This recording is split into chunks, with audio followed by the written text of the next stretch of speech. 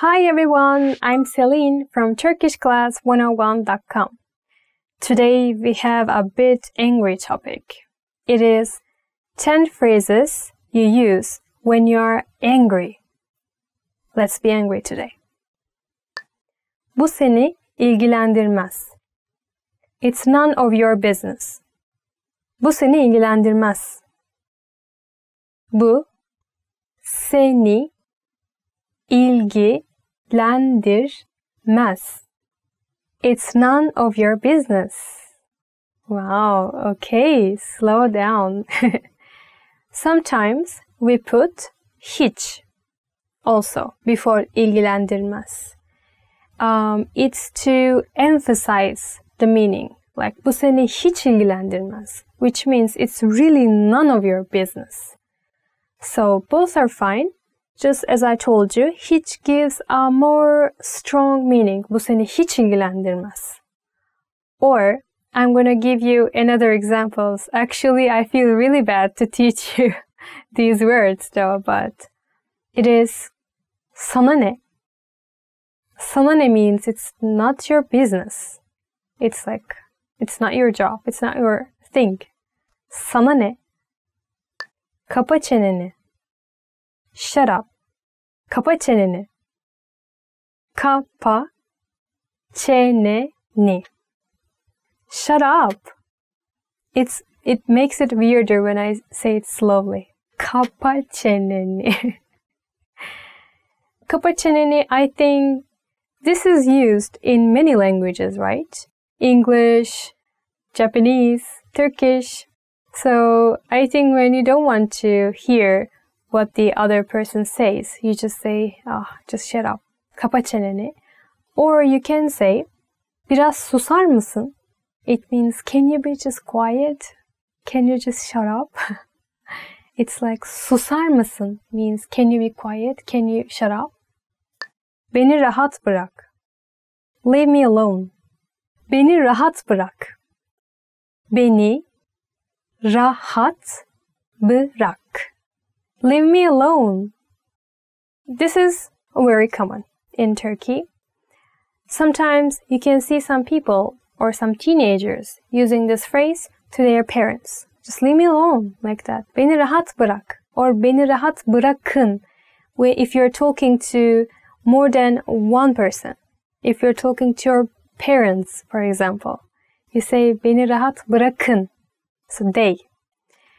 Or you can say, if you are fighting with your lover, peşimden gelme means don't follow me, leave me alone. Peşimden gelme. Benimle dalga mı geçiyorsun? Are you kidding me? Benimle dalga mı geçiyorsun?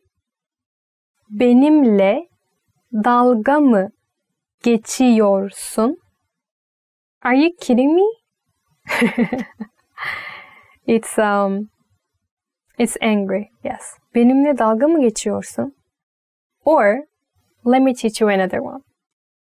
Şaka yapıyorsun means, are you kidding? Like, I cannot believe. This is also common. And it's not always angry. If you're surprised, if you really cannot believe, you can also use this. Like, you're kidding. Şaka yapıyorsun. Or, you may sound a bit angry too, like, şaka yapıyorsun. Like, it cannot be true. Her neyse. Whatever. Her neyse. Her neyse. Whatever. Whatever. Her neyse, it sounds angry, yes. But you can use it without hash. So, neyse means you don't care. Like, you fight or you hear something you didn't like and then you can say, whatever, neyse, like, I don't care. Kes şunu. Cut it out. Kes şunu. Kes şunu. Cut it out. If somebody is doing something you don't like and if you want them to stop, yes, you're using this phrase, cut it out. Kes şunu. Or if you don't want that person to continue that action, you can just say the name of the action in Turkey too. So what I mean is this. Like stop talking. If you want to say someone to stop talking, kes konuşmayı. Which means stop talking, like cut the talking basically. Literally it means that. So let's have the kes, the first word from this phrase, and let's change the verb. If you don't want the other person to eat, kes yemeği. If you don't want them to talk, kes konuşmayı. Or if you don't want them to look somewhere, kes bakmayı. Seninle konuşmak istemiyorum. I don't want to talk to you. Seninle konuşmak istemiyorum. Seninle konuşmak istemiyorum. I don't want to talk to you. Seninle konuşmak istemiyorum. And do you know? I'm saying the words slowly for you, right? In Turkey, if you want to increase the meaning of the word, you can say slowly. It sounds more angry. Did you know that? Like, seninle konuşmak istemiyorum. We do that in Turkey. To give a more strong meaning. Like, istemiyorum. It's little bit like with a melody, kind of like rhythm. But if you want to look more angry, and if you want other person to understand clearly, then you can just divide it to the vowels, and you can say it slowly. Sinirliyim. I'm upset. Sinirliyim. Sinirliyim. I'm upset.